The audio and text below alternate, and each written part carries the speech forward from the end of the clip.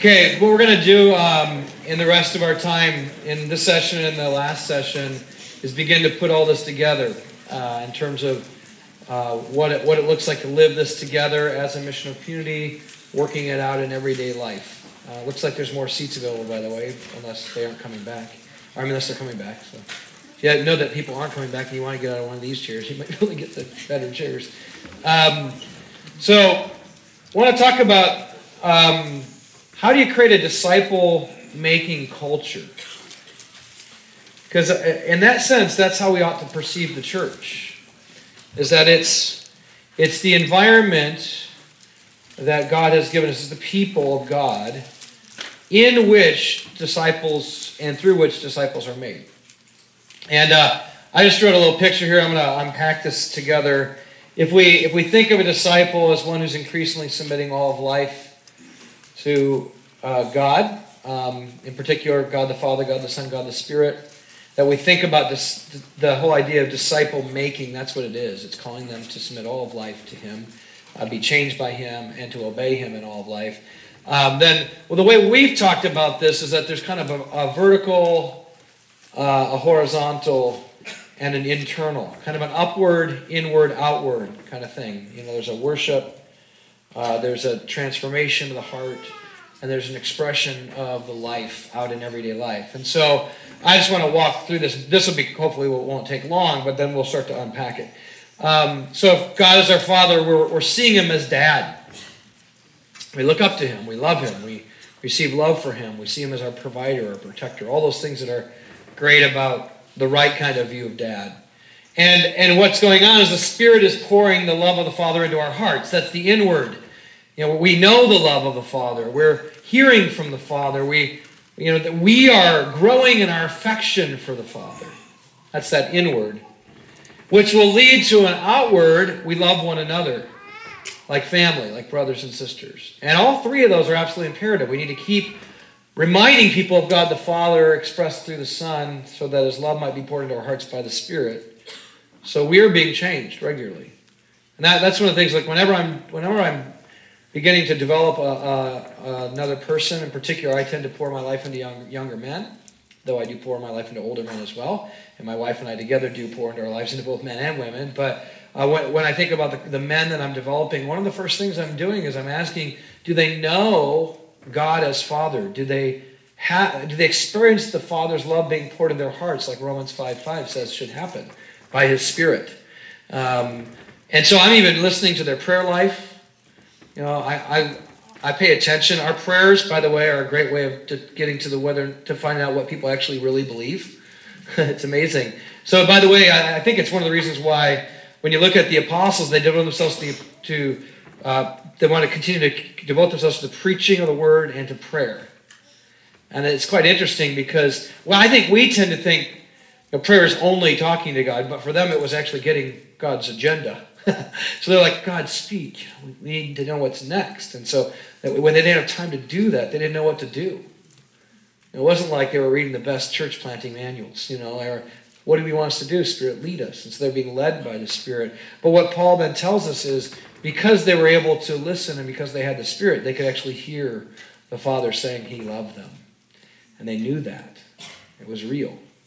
And that changed the way they did ministry. Because you always minister out of the overflow of love.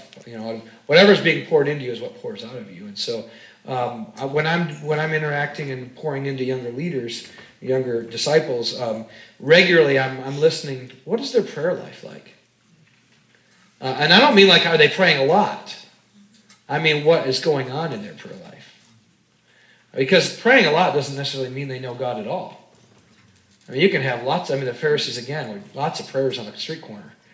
Praying doesn't mean anything by itself. It's, are they talking to the Lord? Is He talking to them?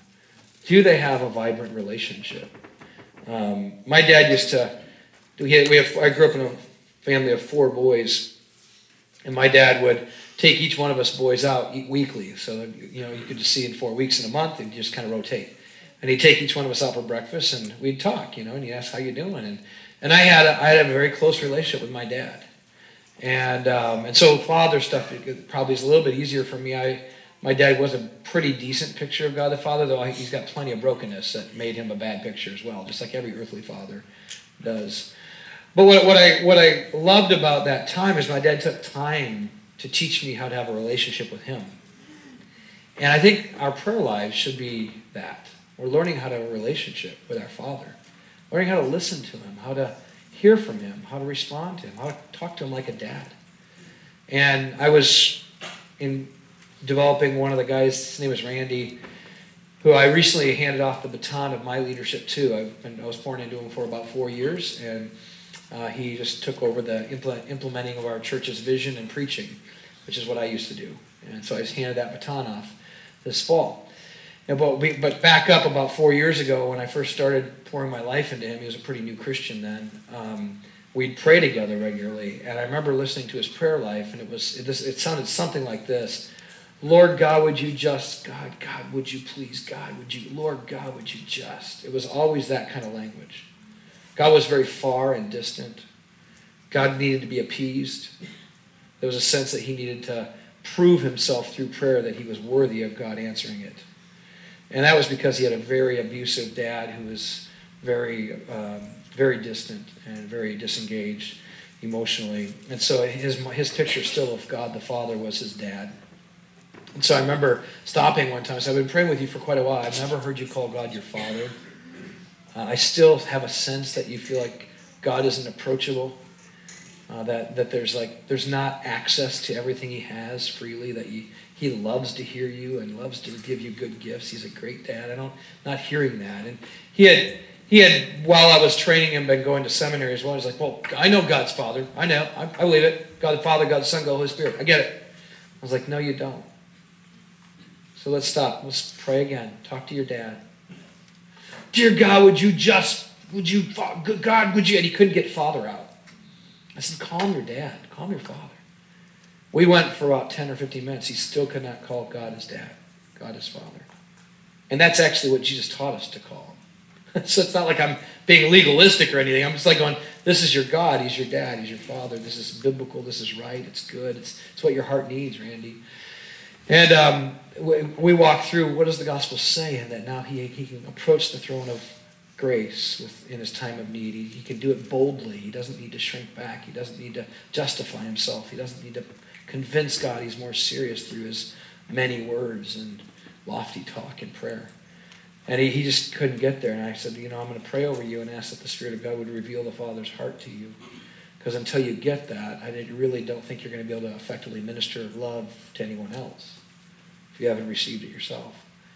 And I prayed over him, and he tried to pray again, and it still didn't come. I said, okay, I got to get going. I got to get off to a meeting. I'm sorry to leave. Wish I could stay longer. I said, I want to call you to just get on your knees and ask the Spirit to pour the love of the Father in your heart and ask him to change your perspective of God the Father as you look at Jesus the Son. And he told me later that he was really mad at me. But he also knew it was true, so he got on his knees. He went in his bedroom after I left. He said he got on his knees and he just cried out to God and said, would you show me yourself? Would you show me your Father heart? Would you open my eyes to see Spirit pour the love of God the Father into my heart? And he said he just began to feel the Spirit poured into him, just melt his heart. And he was he still is a pretty robust kind of get in your face kind of guy about theology and all those things. And yet he was really hardened in his heart. And the Father just softened his heart, just poured his love into his heart. And now I hear him all the time just cry out to his dad and his Father. And he repented of worshiping his earthly father as his picture of the heavenly Father. And then he received the Spirit pouring the Father's love into his heart. And so there needs to be this inward transformation of the heart if we're going to understand what it means to be family. Because here's the deal. If I were to say to you guys, go live like a family, but you didn't know the Father's love, you would live like an earthly family. You have worldly perspective on family instead of let the Father transform your picture of family. Now, the interesting thing is many of us have a very worldly perspective of family anyway because we've let our nuclear family, kind of the American dream family, become our primary picture of family. And as we talk later this afternoon, some of you guys are going to go like, well, how do you do this with a family? And I'll ask you, how do you do this without a family? But see, your picture of family is already wrong probably because you've been taught that the first family is your wife and kids. But Jesus actually says your first family is those who do the will of the Father. Mark chapter 4, right? And so you're like, wait a minute, what do I do with my wife and kids? Well, you get them to be the family of God. So they are your first ministry. But you have to rethink family. And a lot of people use family as a way to disobey God because it's become our new center instead of Jesus. And by the way, the worst thing you could do for your kids is make them the center because they can't handle being God for you, and nor can you be God for them. So we'll talk more about that because some of the implications are how do we live out being the church on mission in everyday life when I've got kids and wife and all that. And I would say to you, it's actually much easier than you thought it was. Because God gave you the means by which you could do ministry, which is your family together, instead of separating them. And that's part of our problem. We'll get to that in a bit. But you've got to be transformed in your heart. You got to your worship in your heart, but that's connected. Okay, whatever you love and worship most is what you become most like. And so you want to know the love of the Father. You worship Him and let Him pour the love of the Father into your heart, so that we'll love one another as brothers and sisters. Same with this Son. We submit to the Son as King. Submission, by the way, will look like ongoing repentance and belief. Like it's ongoing. Show me where you're not king, or you're not Lord, where I'm trusting something else or someone else instead of Jesus as the one who's to be the transformer, the change agent, the power in my life. So repent and belief is that process I brought you through earlier. That's going to be ongoing. That's your inward kind of process. And upward is I submit to Him. He's my king. He's my Lord. Therefore, I'm His servant. And it's no longer a question of will you do it? It's what will you do? It's not, well, am I gonna serve or not? It's like, no, I'm a servant. Jesus, tell me what to do. And half of our struggle is determining whether or not we really want to serve Him or not. But if you get over that one, then it's just tell me what to do, King. Today, tell me what to do. I'm your servant. I'll do whatever you tell me. Then that from that point on, you're good to go. But most of it's we want to serve another king every day. So repent and believe, submit to the true King, and then we'll live out our life showing the kingdom by serving the least of these. And then again with the Holy Spirit, submitting to the Holy Spirit that He would fill us, that He would empower us, that He would send us to be missionaries. And as we're sent as missionaries, we're sent to witness to Jesus. And that's what the Spirit's been given to you to do, is to be a missionary. I think some of the concerns I have about our view on the Holy Spirit is that we've made the Holy Spirit primarily about me. My experience and my life and, in our church services and all that. It's like, yes, He's going to do that. He's going to change you, and absolutely. But if we don't realize that we've been given the Spirit that we might be witnesses to Jesus as His missionary people, then it'll be as though we think the Spirit was given just for us, instead of we were to be a temple of the Holy Spirit through which He calls the world to Jesus through us. So we want to make sure we get that right. Okay, so I just wanted to put that all together. You can kind of see what that is. Any questions about that before I begin to talk through why we need to now put this together in what we call a missional community? Okay? Good? This is going to be that hard hour after we eat. So if you need to get up and move around, I'm cool with that. So 3 things. When you think of a discipling environment, which puts this all together, there's going to have to be 3 things that are going to have to be true about that environment. 1, you're going to have an environment where it's life on life. What I mean by life on life is your life is visible and accessible, and so are the ones that you're discipling. They can actually see what it looks like to follow Jesus in all of life. In other words, you could go, how do I know that they love one another? Well, I'm going to have to actually be with them to see how they love their spouse or their children or their coworkers or their community that they live in, their neighborhood or whatever. And how are they going to know what it looks like? They're going to have to live with me. Now, I don't mean communal living. I don't just mean like, some people are like, oh, so this whole missional community thing is like everyone's living in everybody else's house. Not necessarily like sleeping there, but we'll probably have to be with one another. The requirement of an elder is that they're hospitable. What does that mean? It doesn't mean they just hang out with their friends. Okay, hospitality biblically is you open your life and home to the stranger. You open your life and home to the ones who don't know what it's like to belong to God's family. And they have to come in and taste it and experience it. What we've called hospitality is just Christian community. That's not hospitality. Okay, now we should do that as brothers and sisters. We should be together, enjoy one another, serve one another, care for one another, all that. But hospitality is opening your life and home to those who don't have it. Okay, this is the stranger, the orphan, the widow, the one that comes through but doesn't belong, and we bring them in so they can experience belonging to the family. And so how are you ever going to learn that if you don't see it? How are you going to learn that if it's never been done to you? So like you want a bunch of disciples in your church, they're going to do this in their own home. The reason why elders are supposed to do it is because they're to set an example to the flock so that they're living the life they're calling everybody to live. By the way, if you're a leader here and you've made an exception to the rule, everybody else will make an exception as well. So you're like, yeah, I'm the leader. I can't really have people in my home. It's kind of my place, my refuge. My ministry is my 40 hours a week, and then I come home. I need to have space from it all. You know what your church is going to do? You know what my work week is? I go to Boeing all week long, or wherever it is around here. Like up where I'm at is Boeing or Microsoft or Starbucks or Amazon or whatever. Like that's my work week. And when I come home, I'm tired. And I just want me and my wife and kids. That's what we're going to do. And on the weekends, of course, I'm not giving myself to anywhere else. I've given my work week away. And who are they following? They're leaders. See, because we've said the same thing. Why are elders worthy of double honor? Because they both live the example life as well as teach others to do it. They're doing both. They're teaching and exampling and equipping and coming into people's lives and helping them learn. And they're an example of how it looks. So whatever you make normative for your church, make sure that you live as the example. Doesn't mean you do everything. It just means you do everything that's normative. So I remember talking to leaders once, and I said, would you expect everyone to be in a small group? They said, yes. I said, are you in one? And they said, well, we can't, And I said, why? And I said, well, we are kind of in one. The elders all get together, and that's our small group. I'm like, how convenient of you to have the most mature, eagerly to work with you people in your group, where everybody else has to have people that they would rather not have in their group. So quite interesting that you've done that, And so we can't do that, leaders. We lead by example. But life on life together, where it's accessible, visible. I remember, as I was pouring my life into Randy, no visible picture of a godly dad. Where's he going to get it? He's not going to get it from sermons. He's not even going to get it from me talking about good illustrations about how I raise my kids. So that's important. He does need to hear that. He's going to have to see it. So we brought him into our home. We ate meals with us.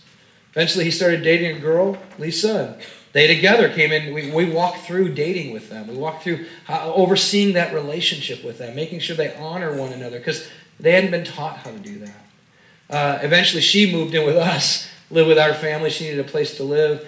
He obviously didn't live there at that point because they weren't married yet. But they were, in a sense, most of their dating was under our roof. We were a part of it. And then eventually when we helped them through pre-engagement counseling, and then eventually got engagement counseling, and then we did their wedding, then they moved in, and they lived in our house for a while. And there were times my wife and I would be having a fight, and they'd be sitting in the room with us, and they'd be like, hey, we're going to go downstairs and just let you guys go. And I go, no, you sit right there. Because how are they ever going to see conflict and how it gets resolved with the gospel? All he ever saw was his dad yelling and hitting and leaving. So if he thinks that's what is about to happen, he's got to see a different picture of a resolution between a couple that's fighting with Jesus at the center and bringing reconciliation to that. And so they'd sit and watch us fight, and he watched me do bedtime routine with my kids. I would take them up and say, hey, I want to show you what I do with my kids and how I pray with them and read the scriptures with them. And he'd see dinner, devotions, and saw how hard it is, and some of you guys are really, you figure out how to do it really neat all the time. I don't. I don't know how you pull it off with kids, at a table, they're all ages. And, you just do your best. And you teach them in the cracks of life. And along the way, when you rise, you do Deuteronomy 6. But he had to see me do Deuteronomy 6, see? He had to see some of the dinner conversations around the scripture go really well, and others just fall apart. Because a lot of dads get really, really discouraged because they're like, gosh, it seems like our pastor must have perfect devotions every single night around the dinner. Well, my kids are a mess. And the truth is nobody has perfect kids around the dinner table. They all kind of throw things and mess up and don't always agree. And they have fights. And so he saw all that.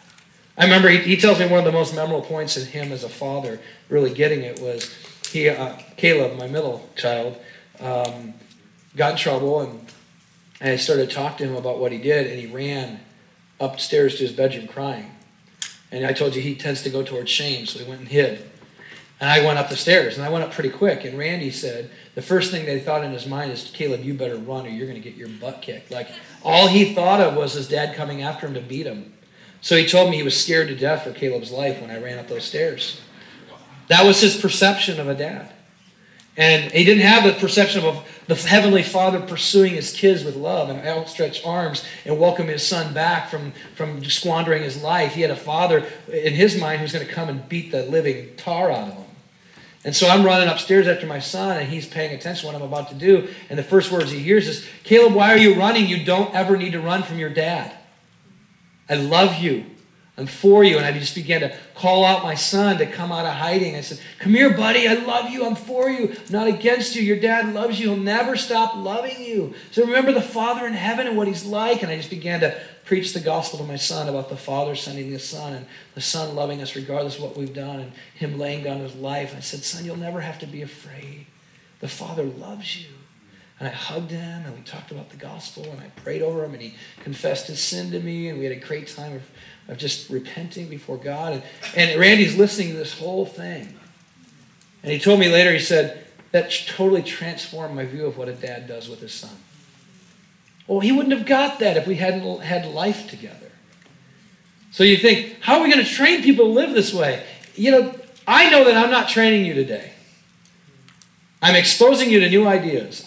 Hopefully the Spirit of God is like bringing some heart desire, some maybe rethinking of what it means to be His people. I mean, all that can happen today. I can't train you to live this out. You're going to have to be with a group of people who are helping each other live this out, who are watching each other, encouraging each other, speaking into each other's lives, saying, this is what it looks like. Well, that's not what it looks like. Well, let's help each other. Life on life. And it's going to be life in community too. Not just life on life, but life in community. Because what happens if you only have one-on-one discipleship? What if only I discipled Randy? What would Randy look like?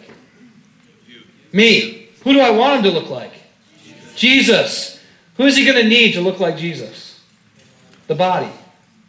So he needed not just me, he needed my wife, he needed our community, he needed a whole bunch of people who are loving him, speaking to his life. Because he's only going to give a very, very narrow perspective for me. And I've got all kinds of blind spots. I've got all kinds of weaknesses. I've become more and more convinced that one-on-one discipleship can be very dangerous. Okay? I mean, it's one-on-one only. Okay? I think there's times to do one-on-one. But when it's only one-on-one, you end up looking like you're the one who taught you. And the problem is not one person is going to be sufficient. We need more. We need other perspectives. Because we're all broken. We all need other people to go like, hey, I know what Jeff was teaching you, but here's some things, well, can I add this? Now, even for us, this inward process of being transformed, we do that in groups of 3 at least. We call them DNA groups.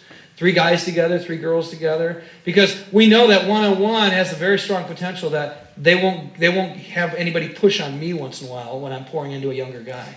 So if I got a couple guys with me, I can be sharing something, someone can go like, hey, Jeff, I'm seeing it a little different than that. Or you know what, Jeff, here's some things that are wrong with you. Let's talk about that. I need that. I don't need to be always the guy up above everybody. I need to have people speak into my life, and I need to have more than one speak into my life. Okay, so life and community. In fact, how do you learn how to do the one another's in one-on-one? You can't. And yet we know that this is how they'll know you're my disciples, by your love for one another. How are they going to see bearing with one another, forgiving with one another, sharing one another, praying for one another, serving one another, eating? I mean, all the one another's throughout all of Scripture. You got to have more than one person. It's a plural. So third, it's got to be not only life on life, life in community, but life on mission. Because you don't know how to make disciples in a classroom. You make disciples by getting out on mission and reaching people that don't know Jesus. And you know how effective people are at sharing the gospel when they're actually out doing it and you're watching them. You see how effective people are at confronting each other in brokenness and sin when you're with them doing it. Like, have you guys ever been on a mission trip? Like those 1 week or 2 weeks or 1 month or whatever, and you go on a mission trip and you do all this prep and all this training. It's kind of like, the way I liken it, it's like most church gatherings are like a chalk talk for mission, but if you never go on mission, you just keep having more chalk talks. And you guys, maybe if you don't know the sports analogy, that's like, when you get out with your team, you're sitting there and drawing up, okay, this is what we believe, this is what we're going to do, and here's the team and how we're going to fight. And then you just never go play the game. And I think that's a lot of what we've become in the church. It's like, let's talk about the game. Let's talk about the plays we should make. Today, by the way, this is a chalk talk, just so we're clear. That's all this is. Like, you might go away and go, man, that was awesome. So good, man. I learned so much. It's great. Can't wait till the next one. And it's like, oh, no. Go play the game. But if you don't play the game, you just hear it. It's all theory. And so the beauty of, by the way, I'll get this in a little bit, but that life together, that's like scrimmage. It's like learning how to practice sharing the gospel to one another and building. Now, it's real. I'm not saying it's not the real game. It's the real game. But until you get out in the front lines, you don't understand the language of you're a soldier. When you hear Paul talk about being a soldier, you don't get it until you're out in the battle. But we're soldiers. We're in a battle. So we need to feel that battle. Remember Jesus' discipleship methods? He was doing it with them, teaching them, and then he sends them out by themselves. And they come back and they're like, oh man, this, but we couldn't do that. And what about this? And Jesus then confronts them and teaches them, instructs them, and he sends them out. It's this ongoing going on mission that we learn best. And so, the thing about a mission trip is you do all these chalk talks, and then you go away for a week or two. And of course, everyone's like, this is going to be amazing. It's going to be awesome. I can't wait to go. And then you get there and you land and, you distribute people off to where they're going to go stay, whatever houses they're going to be in, or you're staying in tents or whatever mission trip you're doing. And usually about day 1 or 2, people are like, what do you think about where you're living? I don't really like my place. Like, there's bugs running all over the place, and, I'm sharing a bed with someone else, and, all this complaining, and, bickering, and day 2, day 3, you're all saying, like, I'm tired, and I just want to go home, and these people are driving me nuts, and, man, I thought they'd be fun, but they're not fun. They're kind of jerks. And, you're day 3, 4, 5, and you're like, man, I want to kill somebody. Like you're going nuts. And then all of a sudden you have this breakdown. It's like you die to yourself. You die to what you thought life should be like. You die to living for comfort. And hopefully you do. Some people don't. But if you do, you experience this submission to Jesus, and you ask for help. And you pray together like you've never prayed before. And you experience healing and repair and restoration. And some of you experience miraculous things. I have. I've seen real healings, like physical healing take place. I've seen people speak in other languages, and somehow they never could before. They preach the gospel. And you see all these things happen on mission. And you by the end of the week, you're like, we love each other. It's amazing. It's the best week of my life. I can't believe it. Like God was amazing, and he did crazy things. You're back, and you're like, we're going to live like this. I can't wait till next year. No, you missed the whole point. That's how life is supposed to be. Back home. But you went home and thought you got done with mission. That was just training. That was boot camp for mission everyday life. But we don't actually live on mission in everyday life. And so we wonder why we don't experience this powerful transformation and this miraculous thing. You got signs and wonders that God wants to bring about through his church. Well, we don't need to. The life we live doesn't require the power of the Spirit. I think most of the life most of us lives, we could live pretty easily without God. And that's the problem. So you want people to get discipled in dependency on the Spirit, being filled with the Spirit, serving Jesus to the point of losing their own life with the love of the Father. You got to get them out on mission. They'll never get discipled in these things if they stay in their seats. They just won't. And if all you do is Bible studies where you talk about getting on mission, they won't grow up either. In fact, you'll actually grow a bunch of self-righteous Bible knowers. They'll know lots of Bible, but they won't believe it. Not really, not in the depths of their soul, because they'll never have experienced the truths of God's word breaking out into life. That's what we want. So we want them on life in community, life on mission. Well, how do you do that? How do you get people to a place where it's a life on life kind of, life in community kind of, life in mission kind of discipleship? And for us, that's what led to a missional community. We weren't trying to figure out what's a new program. We were just going, what does the word show us? How did the people live it? When we look at Jesus' discipling, when we look at the early church, what did their lives look like? And we don't want to be prescriptive and just go like, it's got to be exactly like the New Testament, or it's got to be exactly like Jesus. We understand we're all in different cultures and different times, but we still have to wrestle with, how do we do this? How do we make disciples? It is what we're called to do. And so for us, we landed on what we used to call house groups, just so you know, but that didn't seem to work well, because then it seemed like it was just about the house instead of a people. And so we finally landed on missional community as what we called them, because we realized that there's this natural tension for the church. That tension looks like this. It looks like community, which is we want to love one another, be with one another, serve together and all that, and then mission. And we often swing the pendulum between these two. And what happens is we go out individually all by ourselves to go on mission to share the gospel with people. But the problem is you've lost the primary apologetic of the gospel, which is our love for one another. By this, all men will know that you're my disciples, by your love for one another. John 17, Father, I pray that you'd make them one. As you are in me, as I am in you and you are in me, may they be in us, so that the world may know that you sent me. Don't take them out of the world, leave them in the world. They're sanctified by truth. Your word is truth. What is he saying? He's saying the most powerful apologetic, and apologetic is the way someone comes to know something actually works. Think of it that way. The most powerful apologetic of the gospel, that it actually does work. It is the power of God to save. Is when a group of people who wouldn't love one another, love one another. And they do it in the middle of a broken and depraved world, and they shine like stars in the dark night. Because they're not being changed by the culture around them, but they're bringing change to the culture. Because the gospel is more important or powerful than the sin that they live around. That's what happens. And so we're like, we can't just do mission without community because they won't see God's people being transformed. But we can't just do community and expect it to be amazing, because community, loving one another just for ourselves, becomes codependency after a while. Just we live to be loved. We love to be needed.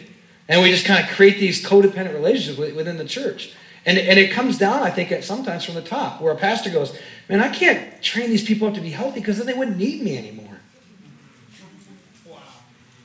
And I think that's really true. If we're going to be honest, and I've talked to some pastors about this, they're like, man, if everybody got equipped and left, what's the job security in that? I'm like, what are you talking about? Who said this was for you? Pastoral ministry is not a career path. It's a calling. And you should never expect to do it to get paid. By God's grace, you get freed up financially. Thank God for that. My guess is there's enough people on this planet that you'll never run out of an opportunity. Until Jesus returns, I think you got plenty of work to do. So half your church leaves to go start another church. There's a whole other million people in San Diego. I'm sure not all of them love Jesus. We got work to do, right? So I think we're doing okay. So we said, let's live with a missional community, meaning the community loving one another on mission is the best apologetic we've got of the power of the gospel. And a mission without community is very ineffective. Sending people out all by themselves to share the gospel is not effective. I'll tell you that. You need to be with each other to do this. So that's why we called it that. Now, what is it? I want to just walk through a definition of it, and then we're going to walk through how we build these. For us, when we define a missional community, we say it's a family of missionary servants sent as disciples who make disciples. So you're hearing all identity language in there.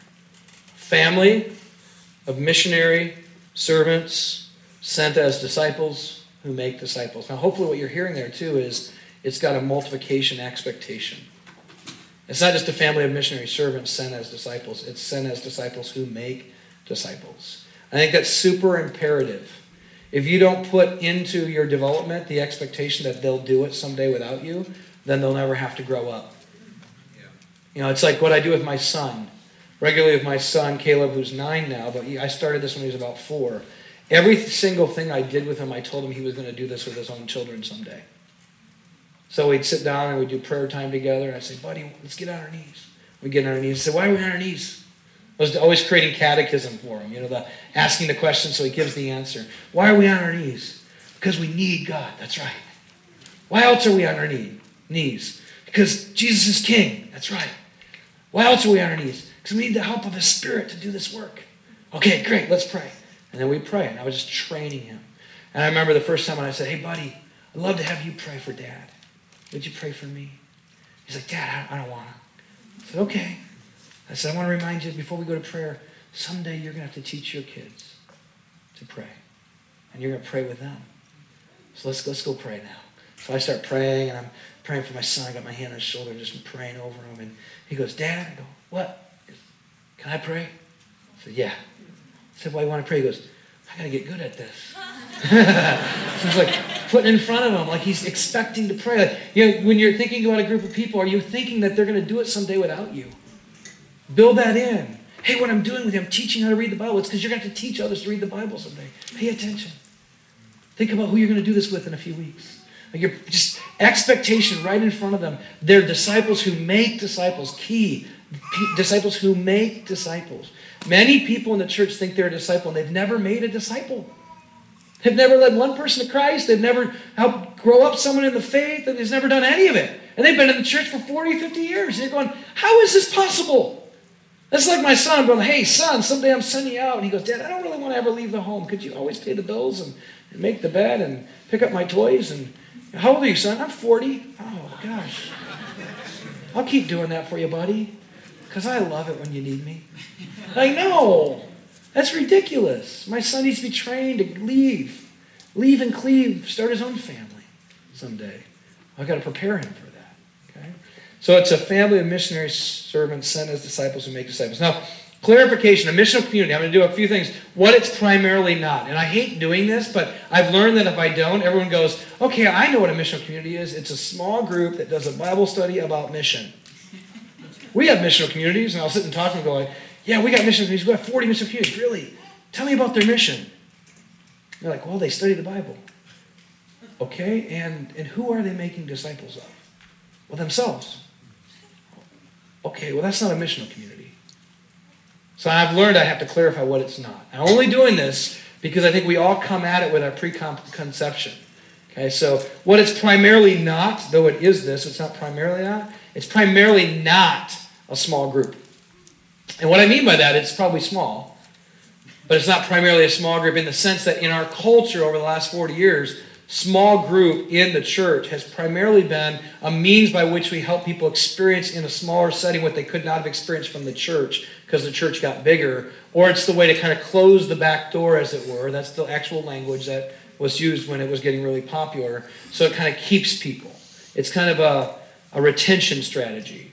And usually, who is the primary focus of the small group? Who's it for?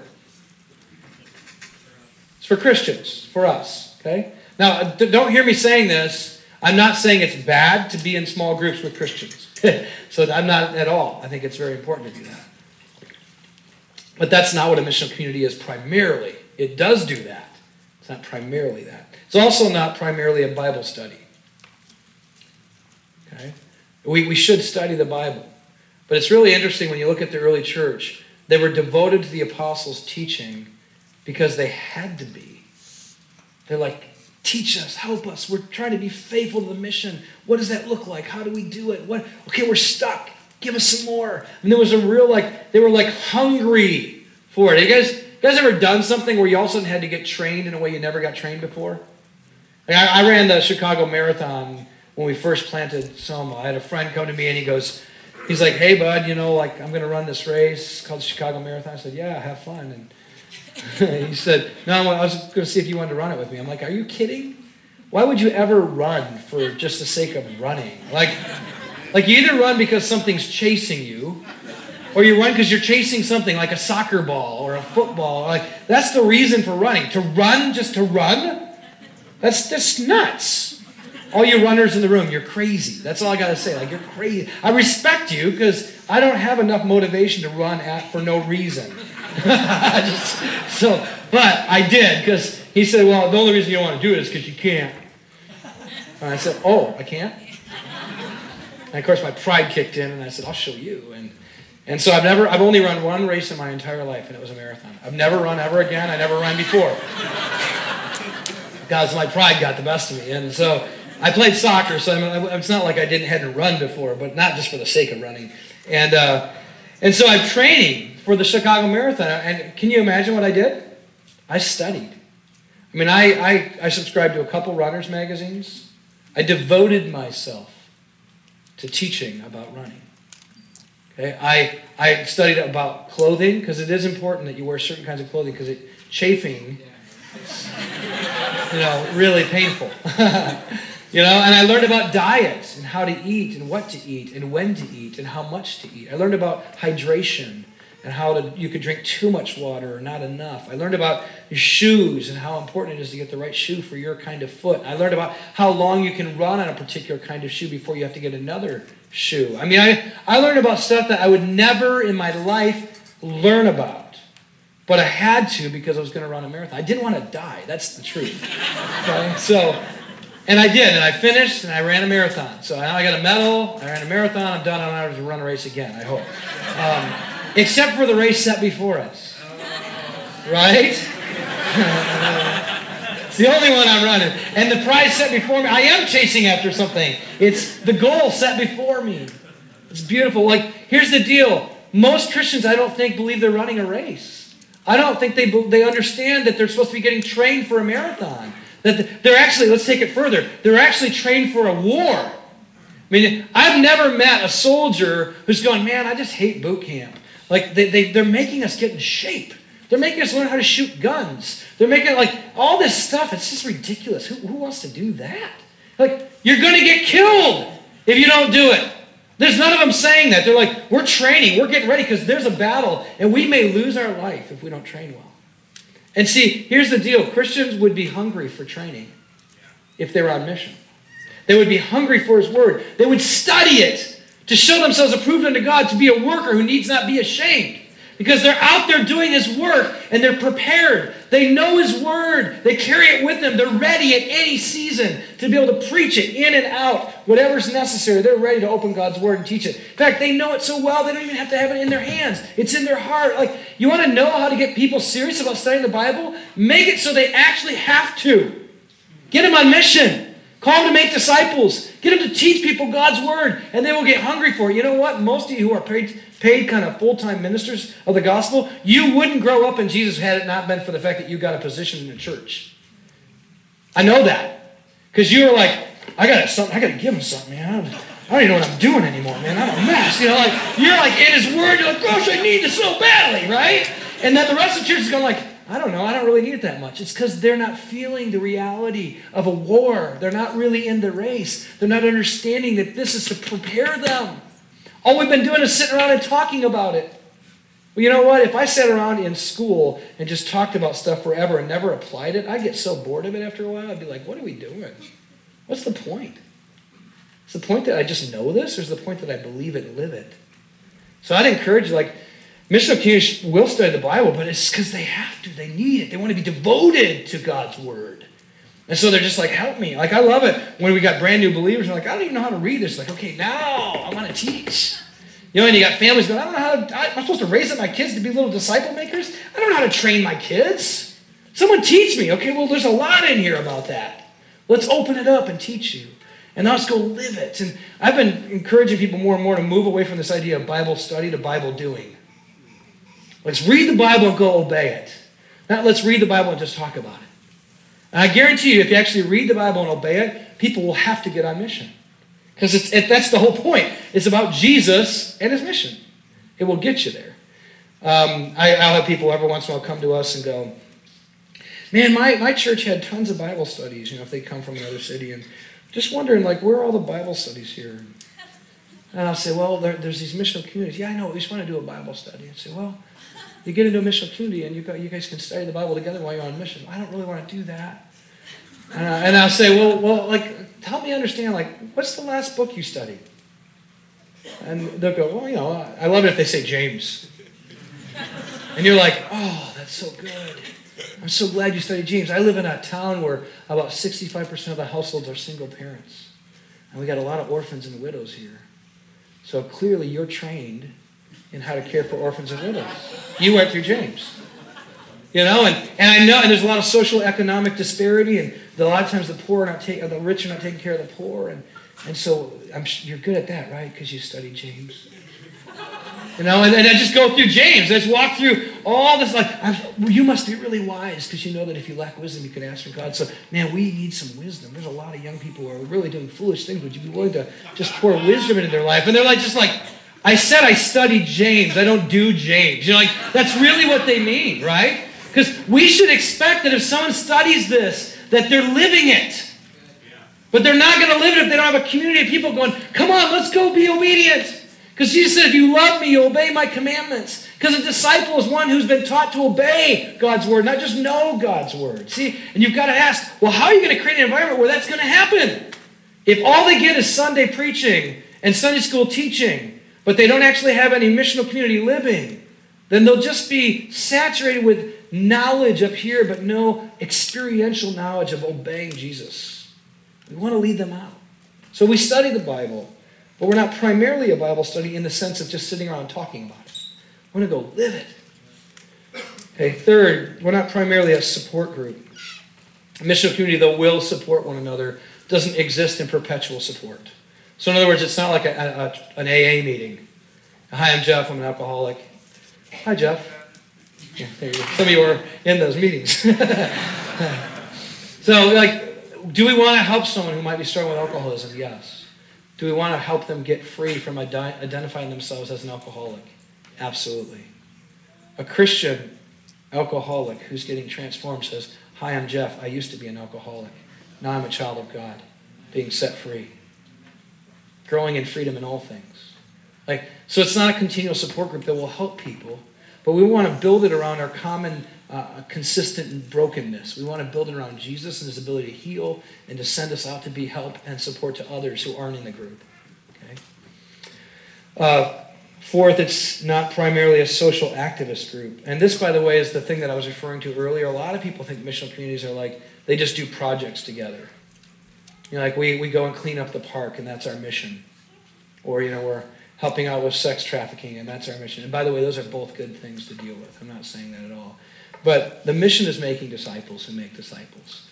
And the expression of being a disciple is that we're kingdom people. So we do social justice, we do serve, we do bring restoration to things. But that itself isn't the mission. The mission is calling people to love and serve and worship Jesus in all of life so that all of life gets transformed. But the goal isn't just social activism. And I remember we kind of stumbled on this accidentally, kind of discovering we had led our people poorly because we had some missional communities we'd meet with and we'd say, how's your mission? And they go, it's great. And I'll give you one example. One of them said, well, tell us about it. Well, our mission is the AIDS hospice.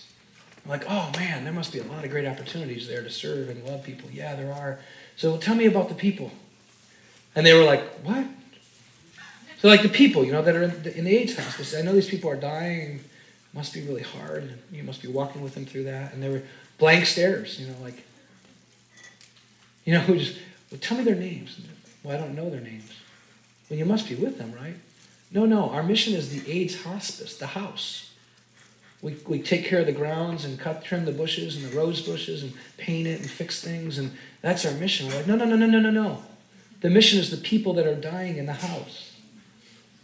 The care for the house is the way that you show a picture of the kingdom of God, but the kingdom of God breaks in when they love and serve Jesus, when they're changed by Jesus, when they know they're going to get to see Jesus because they love Jesus. And they had made the house the mission. And a lot of people just make a project or an event mission. Some people still try to make people a mission, but it's still not really a mission. I was in LA talking to a bunch of people who live in Simi Valley, and if you know much about the greater LA region, Simi Valley is not LA. Let's just be clear. Okay? It was in the top 10 safest cities in the world. It's pretty nice to live there. It's not even a city, but I like it. It's a nice place, and I was ministering at a church called Cornerstone, and we were there, and some guys came up to me and they said, hey man, we got this mission, it's awesome. We're reaching out to Skid Row, LA, people on the street. And I said, really? What are you doing here? I thought, well, maybe they came in from LA to learn and then go back to LA. And they said, oh no, we live here. I said, okay, now I'm confused. Your mission is Skid Row, LA, homeless people and drug stuff and all that, prostitutes, pimps, all that on the street. And I said, yeah. I said, but you live in Simi Valley?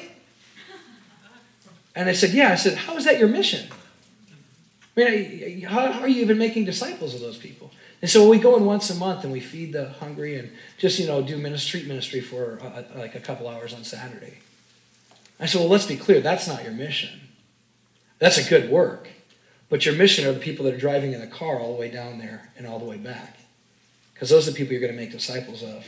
Because you're not going to make disciples of people on the streets until you go down there and live. You can't make disciples of people unless you're with them.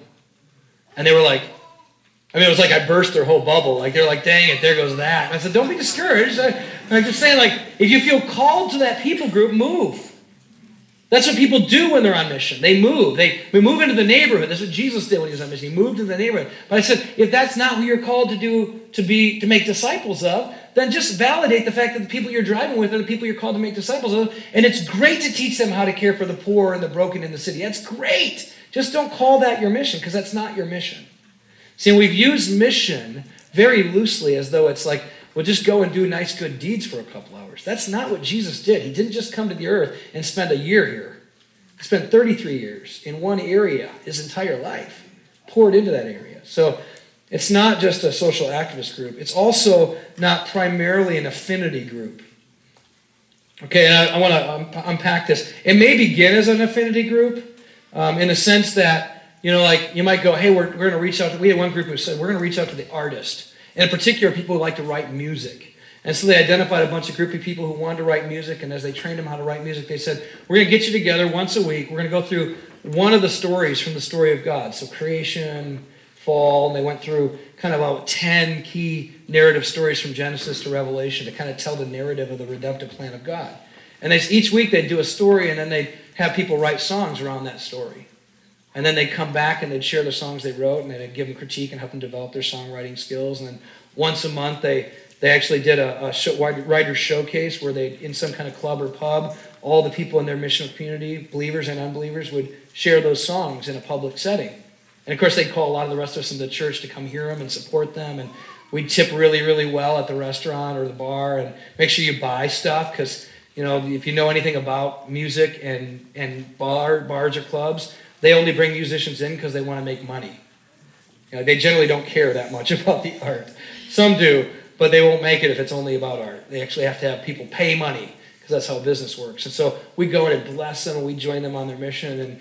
And people get up and go like, hey, I wrote this song about Noah, and I don't really believe the story ever happened, just so you know, but we're going through it as this group of artists, and here's my reflection on it, and then they do it. Or they go like, this song is about Jesus and his death on the cross, and I don't believe that, but here's what I think of it. And then some would be Christians, and they go, here's what this means to me, and they would sing it. And there was that mix. It was really beautiful, because it was like you saw the real honest struggle of what are they thinking of God in this story. And they did this, and God brought people to faith, and it grew, and there were some great things that happened as a result of it. But as they grew and as they trained people more, some of those people said, you know what? I don't want to just reach this group. God's put people in my life that are older or younger or different in my neighborhood. Could I go and reach them? And then they got sent out of that group to go reach others. And the group that started with affinity grew to diversity. And that's what happens, by the way, in disciple making, is you might start like, hey, we're trying to reach people that are similar to us. But if you actually reach them, they have people connect them that aren't. And it will grow to diversity. It will look like the kingdom of God. It will look like all tribes and tongues and nations eventually. All ages will be there. So you may start there, but don't stay there, because it's probably a sign of immaturity if it always looks like you all the time. Okay. The last one, and this may be the hardest one to get, though you'll see it, I promise you, if you do what we're talking about. It's not primarily a weekly meeting. This will be the biggest challenge I think this may be the biggest challenge we face in the church right now. Regardless of whether you buy into this particular thinking of how to be and do church, I'm convinced that you will struggle with the idea that people still see church as a meeting. And some people just go like, oh yeah, I love missional community, because now it's just a smaller meeting once a week with a group of people who really make it all about me. And I've experienced this, man. It can bleed into a radical consumerism really quick. Because as people are going like, man, the big church didn't think about me very much, but maybe the small church will. And so I have a once a week meeting with a group of people who know me and will just minister to me all the time. And it's so easy for it to just become a microcosm of the bigger problem, which is I go to church so it can minister to me. And for a lot of us, if you talk to most people, they're picking a church that ministers to their needs. But mature Christians should be going, I want to be a part of church so we can minister to others who can't yet minister. So just be aware it'll become like a weekly meeting. Even my missional community, I have to do this almost every other week. They'll say, hey, are we having a missional community next week? And I always go like, wait a minute. Are we shutting the whole thing down? And they were like, ha, ha, ha. And I'm like, no, it'd be like me saying, are we going to have Vanderstelts next week? Or are they all going to get killed? I would never say that, or about my family meeting or meal every night. I wouldn't go like, hey kids, are we going to have Vanderstelts tonight? They go, Dad, what are you talking about? We're the Vanderstelts. I know. Just wonder if we were going to eat a meal together. Well, why don't you just say that? Are we going to eat together tonight? Why doesn't the church go like, so are we going to gather together this week? When? How often are we going to gather this week? Instead of saying, are we going to have church? Are we going to have a missional community? Are we going to go to church? No, you're not going to go to church, but you might go gather with the church. And some of you are going like, shut up, it's all semantics. That's exactly what it is. Out of the overflow of the heart, the mouth speaks. And I promise you, if people primarily think of church as something they go to, or a missional community as an event once a week, they will not live like the people of God on mission all week long. They'll just segment it into a little controllable, neat package that they get to just go like, see, I did that. And Jesus doesn't want that. Jesus wants 24/7. That's what he died to purchase. He wants us for his purposes on the earth. And so you have to watch that, just so you know, because I think it's a potential, maybe it's a more Western problem than it is in some other parts of the world, because in the Western thought especially, we built a kind of secular sacred divide, and we've also built a lot of compartmentalism in our lives so that we can kind of protect every aspect of our life. And I won't get into all the philosophy of why that came there. There's a lot in our history that's led us to that conclusion. Pay attention, you're going to be fighting it every week in our culture. Okay? Yes? How do you then fight it if you're still meeting weekly?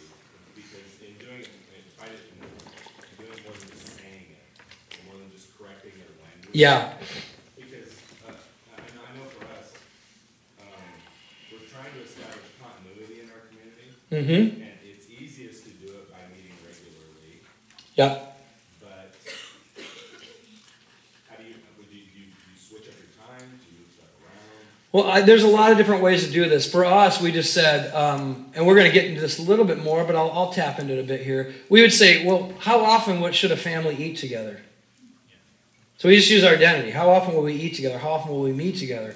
What would we do if we were family? And they start going, well, we'd certainly eat more than once, and we'd probably start to hang out a lot more during the week. And so they start using the family identity. And so then we go, well, does family always eat together, every single member? No, sometimes I take my wife out for a date. Sometimes I meet with my kids at one alone. Maybe sometimes, like right now, I'm traveling, but they're still eating a meal. They're not going like, well, I guess we shouldn't eat together because Dad's gone.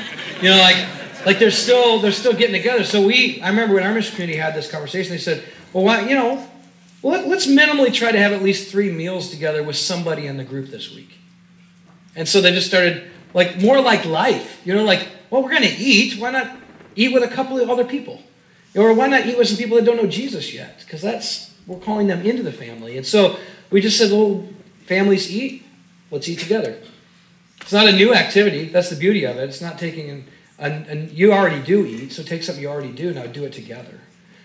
So it's like that kind of stuff. Or, you know what, do double dates together. Or watch each other's kids so someone can go out on a date. So it's actually saying, how would we build a life together? Not how would we just meet together. And then I think the imperative will be you'll have to at least meet once a week with everybody, probably. But it doesn't only become that. Does that make sense? Now, some of you are already going like, this ain't going to work. People won't do it. I know. I know they won't. That's right. And see, here's the problem, is we have so catered to the lowest common denominator what we think people will do, that we have absolutely no kingdom witness in our culture, because we look just like everybody else in every way. I mean, that is just the reality. Like, think about what makes us distinct in this world. Almost nothing, other than our message that we proclaim and the meetings we go to. That's about it. And even those aren't that different in some cases. So, and I'm not trying to say they'll go like, well, forget it. Everybody who won't do it, just leave them. No, you're supposed to disciple them. It might be like, I know they're not going to get it right away. So have a once a week with them and just start teaching them and say, hey, would you want to come over tonight? My wife and I want to have some people over for dinner. We thought, you guys, would you come on over? And they come on over and go like, this is really cool. I'm kind of enjoying this. Yeah, I know, it's because we were made for this. And, they just start calling them into the life of the kingdom without making it a big to-do list. And that's the problem, is when you also make it a legalistic, okay, family, we're all going to do this, and everybody's got to do it equal measure. I don't do it with my kids. I don't go like, kids, you're all going to cut the lawn. No, they'll cut their little legs off right now. We're not ready for that. So I give them a little bit, I'm leading them, but I know where I'm taking them. I'm trying to help them grow up.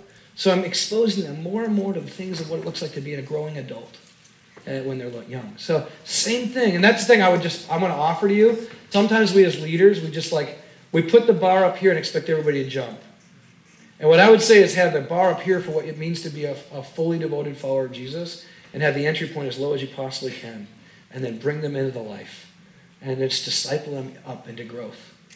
And it's amazing what will happen to people if you just keep calling them to the things that are true of them in Christ. Because the Spirit of God is there agreeing with them, saying, yeah, that's right, you are a family. Why wouldn't you love one another? Why wouldn't you be with one another? Like, this is beautiful. It's enjoyable. It's a privilege. Okay? Any other questions like that? Or unlike that, I guess, any questions. So if it has to fit that. Yeah, Zach. Comment about that? Yeah. Just about the weekly meeting versus kind of all of life along the way. We're kind of several years into this journey of pursuing this stuff too. Finding that what I equated that with at the beginning was it has to be spontaneous. Like not only is it not an event, but it has to be spontaneous. And like almost like there's a moral failure if you have to plan those 3 meals Yeah. more than 24 hours. So you buy into a new legalism. Everything must be spontaneous and unplanned. Yeah. So all of life on life, especially as if you have a big family. Yeah. You're going to have to plan. Spontaneous. That's right. Yeah. So like for my groups, some of the spontaneity of it is texting each other, Facebooking, praying for each other. Hey, my heater just went out, calling some people. I'm away on trip. Will you help my wife? It's like just being a family together. That's the spontaneous stuff. But we are going to meet regularly, and we're going to have meals together, and we're going to plan that out. Just like my family expects me to be home for dinner every night at about 5:30. My wife and kids. There's nothing wrong with that. It's a good thing. So you have to do a little bit of both. But what you don't want to do is people go like, check, check, check. Because unfortunately, if they do that, whether you want to see people live in missional community or not, if they do that with the church, it's just as broken. I mean, if it's like, went to church on Sunday, done. No, we're the people of God. You're not done. It's eternal. You know? And if you don't want that, you should question whether or not you're going to enjoy being in a new earth. Because we're going to be together forever. Family? Right? Thankfully, a lot of you will get changed and transformed more in the image of Christ, so it'll be a lot easier for me by then. But all right. Can you guys keep pressing on? Or break was supposed to be at 3:45, but that's like another hour. So I'm wondering if we need like a stand break. Should we do that? Little stand break. Okay, you don't get a half hour though, okay? No sitting on the toilet reading your emails, okay? Like go to the bathroom, come back, all right? We'll see you in a few minutes.